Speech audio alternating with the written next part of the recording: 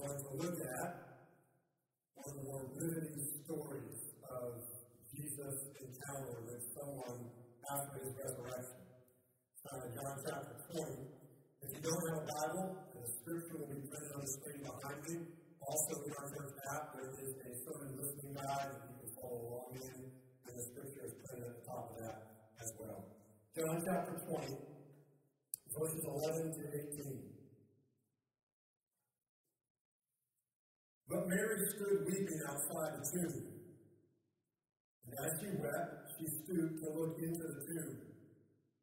And she saw two angels in white, sitting where the body of Jesus had lain, one at the head and one at the feet. They said to her, Woman, why are you weeping? She said to them, They have taken away my Lord, and I do not know where they have laid him. Having said this, she turned around and saw Jesus standing. But she did not know it was Jesus. Jesus said to her, Woman, why are you weeping? Whom are you seeking? Supposing him to be the gardener, she said to him, Sir, if you have carried him away, tell me where you have laid him, and I will take him away. Jesus said to her, Mary. She turned and said to him in Aramaic, Rabboni, which means teacher. Jesus said to her, Do not cling to me, for I have not yet ascended to the Father. But go to my brothers and say to them, I am ascending to my Father and your Father, to my God and your God. Mary Magdalene went and announced to the disciples, I have seen the Lord, and that he had said these things to her. Listen to this comment that a girl posted on the atheist website. I'm confused. I always believed science would be the cure-all for all my problems. But I don't know if I can keep living without eternal life. I guess I'll just have to find a way myself to make it through this meaningless existence. I just wish I knew of someone who could show me the path to eternal life. If science can't provide the answers, though, then who or what can? Doesn't it seem like there is a higher power that gives our lives purpose? Well, science says there isn't. So there isn't. Hope is in short supply these days. And when there are glimmers of hope, oftentimes it's hope that is short-lived, it's temporal. Over the past year, we have experienced one of the more difficult years in our country's recent history. It's been so dark, so much uncertainty, and so much darkness that Dictionary.com created a new word over the past year. They call it doom scrolling. This is how they define it. They define it as the act of consuming an endless procession of negative online news. In the midst of such despair, in the midst of such uncertainty, and such darkness, is there a hope that is resilient? Is there a hope that's indestructible? Is there a hope that's not attached to the news of the day? The answer is yes, and it's found in this riveting account of Mary Magdalene meeting the risen Christ. What kind of hope is resilient? First, hope that is supernatural.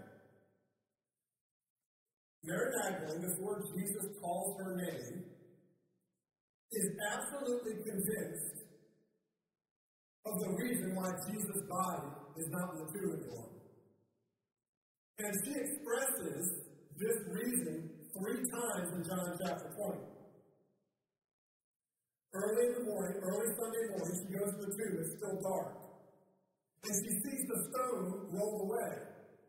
So she runs back to Peter and John, two of Jesus' disciples, and she says to them in verse 2, "They have taken the Lord out of the tomb, and we do not know where they have laid him." So Peter and John run to the tomb. Mary follows behind them. They get to the tomb, look inside, and then go home. And Mary stays, and when she peeks inside the tomb, she sees two angels. And the angels say to Mary, "Why are you weeping?" And then she says to them in verse 13, "They have taken away my Lord, and I do not know where they have laid him." Then she turns around and she sees Jesus. She doesn't know it's Jesus. And Jesus says to her, "Why are you weeping? Who are you seeking?" And so she says to Jesus in verse 15, "Sir, if you have carried him away, tell me where he is laid, and I will take him away." Mary is utterly convinced that Jesus' body has been taken from the tomb. And because she loves him so much, she simply wants to give him a proper burial. At this point in the story, Mary would be thrilled to find Jesus' dead body. She'd be thrilled to find Jesus' dead body so she could give him a proper burial. She has no concept or no thought that Jesus could have risen from the grave. Right? A supernatural explanation of what happened. All Mary has is a natural explanation of why Jesus' body is gone. In the midst of Mary's dark hour here, in the midst of her weeping and sobbing, this isn't just a few tears. She is sobbing. She's weeping. Her hope is confined to what she can see. A rational, logical explanation for what has happened.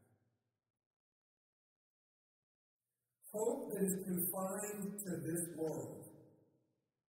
Hope that's confined to what you can see or what you can rationally explain is not resilient. It's an empty hope. It's a fragile hope. Because whatever you put your hope in, and if it's a person or a thing or a movement, that hope, because it's seen, is set up to fail or is set up to break. If you put your hope in a person, that person may betray you. That person may die. If you put your hope in a job, you may get fired. Or you may not get the promotion you're wanting. If you put your hope in an organization, a moral scandal can rock the leadership team, and that organization can fall apart. If you put your hope in a better world, what happens when it doesn't get better? If you put your hope in science, you realize science can only explain so much. You say, I get that, I get it. That's why I'm going to put my hope in religion. There's a religious version of hope connected to what you can see and what you can rationally explain. And it looks like this. I'm going to put my hope in the physical, historical Jesus that lived 2,000 years ago. I'm going to see that he was a great teacher and he lived a morally exemplary life that I should follow. And the world would be a better place if everyone just loved like Jesus did and lived like Jesus did. Hope is connected to the man who lived 2,000 years ago. Nobody would debate that. He's a historical figure. As a moral example, that hope gets dashed very quickly when you find yourself not loving like Jesus loved. Or not living like Jesus loved. Or you become a victim of someone who doesn't love like Jesus loves. Or lives like Jesus lives. The Apostle Paul describes this in 1 Corinthians 15, verse 19. He says, if in Christ we have hope in this life only, we are of all people lived to be pitied. He spent the whole chapter talking about if Jesus didn't rise from the dead. If Jesus was just a man who lived a great life, morally superior 2,000 years ago, if that's it, and we're just kind of looking at his life and go, let's model it, let's live after him, Paul says, we're going to be it's a empty hope. It's a fragile hope. It's actually no hope at all. Hope that is resilient is hope that is supernatural. When Mary peeked into the tomb, she saw two angels. Now, what's the significance of those angels in the tomb? That was God proclaiming to Mary, this isn't a grave robbery. This is the invasion of God's power. The grave robber explanation doesn't make sense. The Romans wouldn't have stolen Jesus' body out of the tomb because it would have furthered the movement they were trying to crush. The Jewish leaders would not have stolen Jesus' body out of the tomb because it would affirm Jesus' claims. The very man they crucified were trying to get rid of. So now we're not to the disciples. Maybe the disciples stole the body. In fact, that's a theory that is promoted in Matthew 28, verse 13. The Jewish leaders says the Roman soldiers lots of money to say this. Tell people his disciples came by night and stole him away while we were asleep. Now, this theory could hold water until you realize how the disciples died. Every disciple of Jesus died a martyr's death, which means they died for their faith in Christ. They died because they were worshiping Christ, and they got killed for it. The disciples would not have died for a hoax that they created by stealing Jesus' body out of the tomb. Now, on top of that, you have the remarkable truth here that the first person to witness the empty tomb was a woman. And the first person to witness the risen Christ was a woman. If someone in that day, in that ancient world, was trying to concoct a story or put together a make-believe story, they never would have put a woman in the lead role or the principal role. Because in that ancient world, a woman's testimony in court wasn't even considered reliable. If you were making up a story and you put a woman in the lead role like this, it would have been discounted immediately. Which only leaves one conclusion. This actually happened. Jesus actually rose from the dead. He came out of the grave. Now, depending on where you're at spiritually, you may be in a place where you say, I don't agree with a lot of the Bible. There's a lot in the Bible that actually is very offensive to me. There's things about Christianity that are incredibly offensive. If Jesus rose from the dead, then you're going to have to deal with everything that's in the Bible. If he didn't raise from the dead, then you don't have to bother getting annoyed or even frustrated about the things you're offended by because it doesn't matter. But the fact of the matter is, the Apostle Paul, who wrote a good bit of the New Testament, was deeply offended by Christianity. He was so deeply offended by Christianity that he was killing Christians. But when he came to a realization and an understanding that Jesus rose from the dead, it didn't matter anymore that he was offended. It didn't matter because it was true. It was true. The resurrection is a paradigm-shattering event in human history. And resilient hope is attached to that supernatural, paradigm-shattering story of the resurrection. Hope that is resilient is supernatural. But second, hope that is resilient looks to the risen Christ. Verses 16 to 17. Jesus said to her, Mary. She turned and said to him in Aramaic, Rabboni, which means teacher. Jesus said there, do not cling to me, for I have not yet ascended to the Father. Now, to understand what's happening here, you've got to understand a little bit about Mary's life, her background, what her relationship to Jesus was. She was one of the women who would travel around with Jesus as he proclaimed the good news of the kingdom in the villages and cities. The other thing about Mary's life is that at one point she was possessed by 7 demons. Luke chapter 8 tells us. Which means that for some season of her life, she was tormented, she suffered emotionally, she suffered psychologically, she was in immense pain, she wasn't in her right mind. She was a woman who deeply suffered, and Luke 8 says that Jesus healed her. Jesus cast the demons out of her. And now you understand why she followed Jesus. All the way to his crucifixion. And all the way to the empty tomb. And now you understand why she was weeping. Uncontrollably. And now we understand why it says that she was clinging to Jesus. We don't know if she fell on her knees and was wrapping her arms around his feet. We don't know if she just went up and hugged him. But she was embracing him in this wonderful moment of joy in her life. And then Jesus pours a cup of cold water. Don't cling to me. That's an odd response from Jesus. Don't cling to me, Mary. Don't touch me. Not the warmest response on the surface, right? What's going on here? Well, the second half of the verse explains it. Jesus said, don't cling to me, for I have not yet ascended to the Father. Jesus' relationship with Mary and with the disciples had changed. She was clinging to him as though he was just the same Jesus that had been with her before he died. The same physical Jesus that would just be with her and walk with her. She had no idea that there was something greater and better in store for her.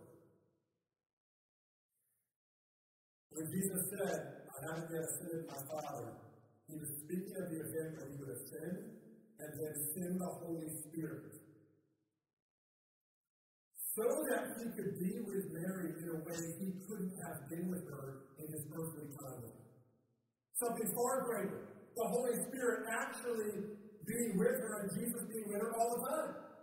Not just in the waking hours, not just when she was with him, apart from times she had to run an errand, but actually Jesus would be with her all the time and live inside her. This was the greater thing that was happening. Hope that is resilient looks to the risen Christ, not to the earthly Jesus that lived 2,000 years ago as a moral example. Hope that's resilient doesn't look to Jesus as 2,000 years ago a life that's worth emulating. There's a man who lived, who died, and we just emulate him.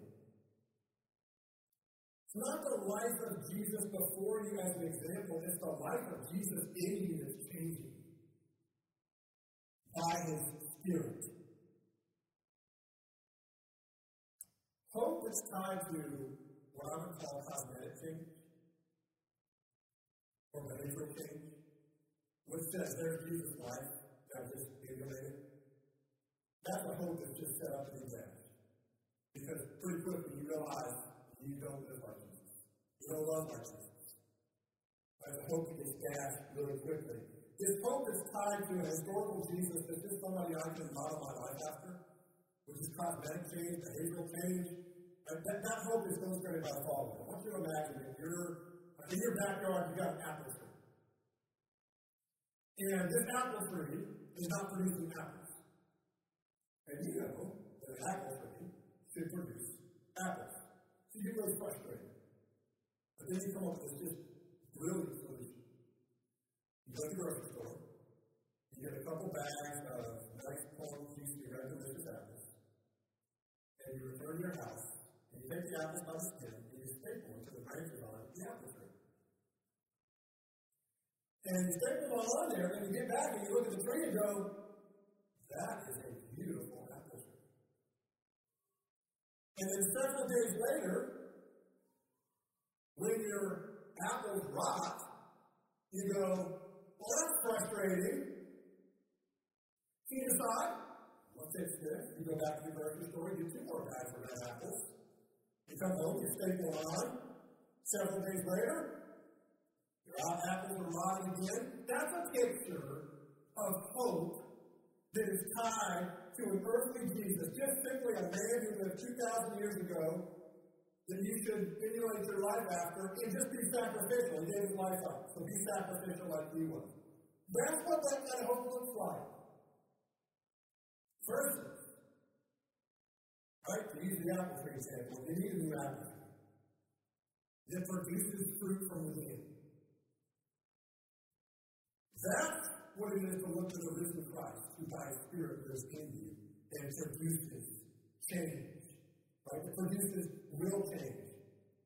Right? If you've been subscribing to this version of Christianity, which is looking to just the earthly Jesus, he's a great example, now I'm trying to follow him. That's a version of Christianity, that's not even a version of Christianity, a stereotype of it. It ultimately thinks that you can live good enough to coax Jesus to come near you. Live good enough to coax Jesus to live inside you. It doesn't work. Good works don't work. Good works don't work. The way that Jesus comes to live in you is not by you impressing him by being good and emulating him. The way that Jesus comes to live in you by his Spirit is by you confessing your sin and turning to him and understanding that he lived, died, and rose for you. That's when real change begins to happen from the inside out. Resilient hope looks to the risen Jesus for change. In the present, but also in the future. One of the striking parts of this encounter from Mary Magdalene with the risen Christ is that it becomes very apparent that she is looking to Jesus as though he had been resuscitated. Like she just said, oh, he's alive again. Now we get to walk around again with Jesus. He's with us. And it's the same Jesus that we had before he died. The problem is, Jesus wasn't resuscitated. He was resurrected in his glorified body. And his glorified body was very different than his body before he died. His glorified body could never die again. His glorified body would never be able to die again. He belonged in a world, a new world, new heavens, new earth, where there was no pain, no death, no sin, no weeping. It was a different body than he had. It appears, when you look at Jesus' resurrection appearances, he kind of dips in, and then he dips out. He dips in with some other people, and he dips out. He kind of appears, and then he disappears. It almost seems like he's moving between two worlds, between heaven and earth. And that's exactly what he is doing. That's exactly what he is doing. So how do we know that? Well, there's a hint, a very subtle hint in John chapter 20 in this account. This speaks to that. It's verse 15. Supposing him to be the gardener. Mary, quote, mistakes Jesus for being the gardener. That's exactly who he was. Because Jesus, too, his grave was in the garden.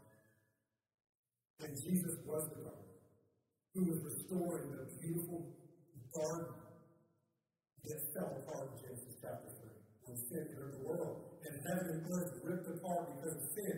Jesus now returns as the gardener to restore this beautiful garden, new heavens and new earth, a new world where there will be no more pain, no more death. Resilient hope is not tied to a better world. You say that again. Resilient hope is not tied to a better world. It's tied to a new world. A new world, a new heavens and earth that Jesus is going to bring when he returns. And that he's changing it. So what kind of hope is resilient? First, hope that's supernatural. Second, hope that looks to the risen Christ. And finally, hope that is communal. Communal. Verse 17. But go to my brothers and say to them, I am ascending to my Father and your Father, to my God and your God. This is a remarkable statement by Jesus. Up until this point, he's talked about the Father. The Father, he's saying. And he's talked about his followers as disciples or servants. But here, we see Mary and the disciples welcomed into a new world where they can know God like Jesus knows his Father. Jesus is inviting them into his relationship with the Father. That they would have the same relationship as children of the Father. That's why he calls his disciples in the past his brothers. Mary, his sister, the disciples, his brothers. This is a new family. We don't know a lot about Mary Magdalene's life, but we can make some assumptions.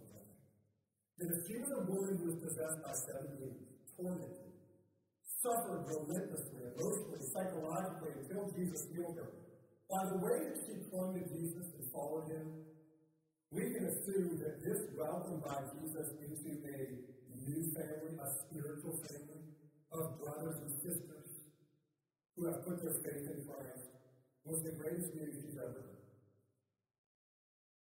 And some of you have that story. Some of you have that story. You came to Christ, or maybe you come from a broken family, or maybe no family.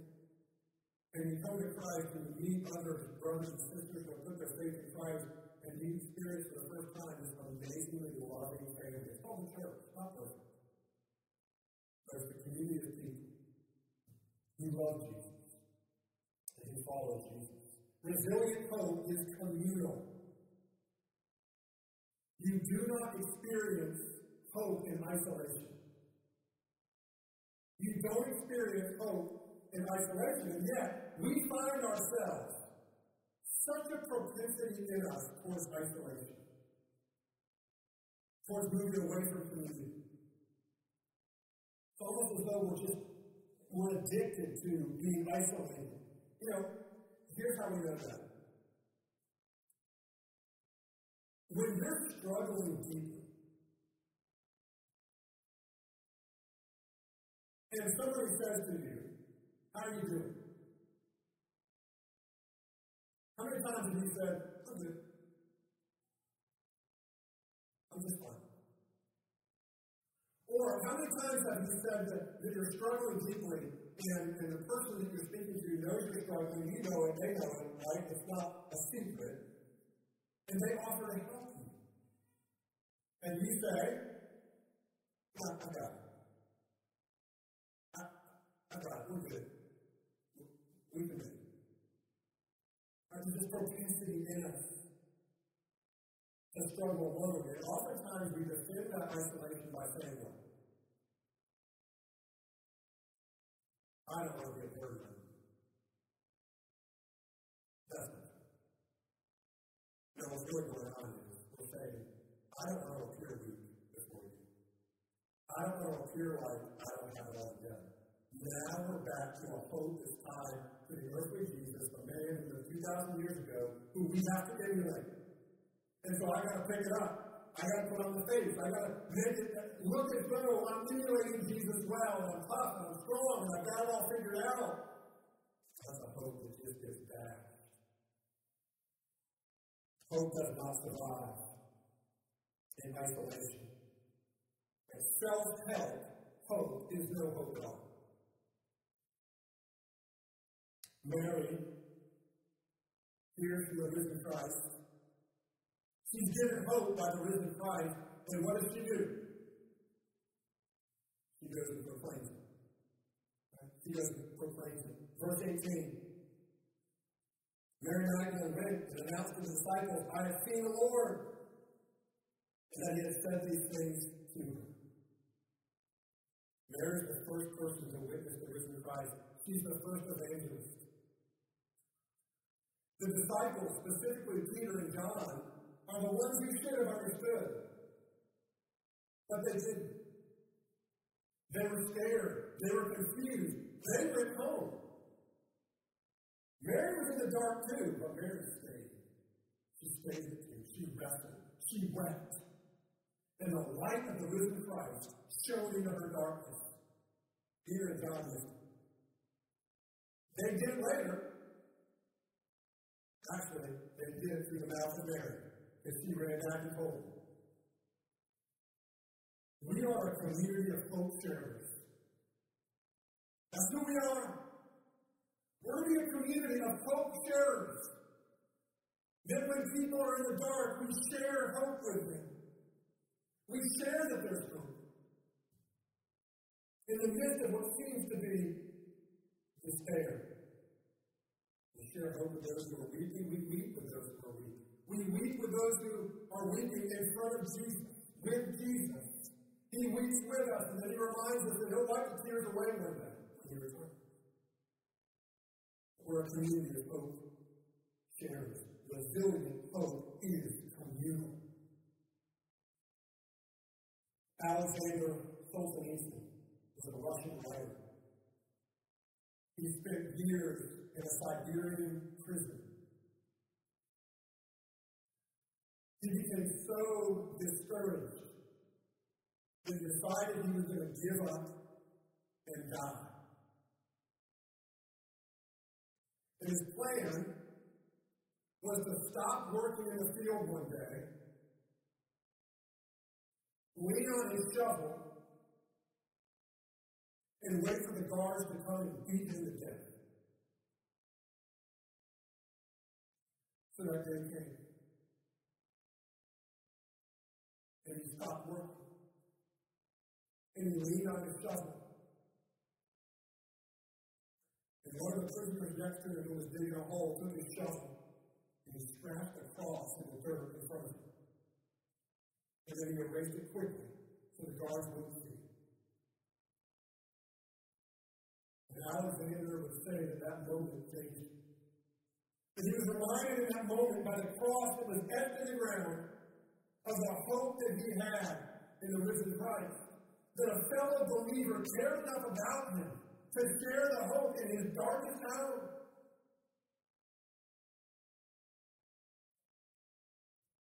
Let me just speak something very real right now. Within a 10-foot radius of you, maybe 15 feet, is someone you know or maybe you don't know who is ready to lean on their shovel and give up. Maybe 50. But certainly emotional and spiritual. And maybe in that 15-foot circle, it's actually you. The hope you have is not tied to a man who lived 2,000 years ago and was currently disintegrated in a grave in the Middle East somewhere. It's tied to the risen Christ, who is alive and who is here right now. You can't see him right now. One day you will, when the veil is pulled back. But he's here right now by his Spirit, Jesus Christ, glorified, risen body that can never be touched again by death. He's here by his Spirit, and he offers you that hope. You're in a dark place. And maybe for the first time, you're hearing the news of Jesus and Christianity and the gospel. I invite you to him. To turn to him. Turn from your sin. Turn to Jesus. Confess your sin and receive what he's done for you. And find a hope that will fill your heart and your life that is indestructible and that is resilient. And if you have received that hope, then drink it and share it with those that are in the dark. Maybe those that are leaning on their shovel, ready to give up. Let's pray.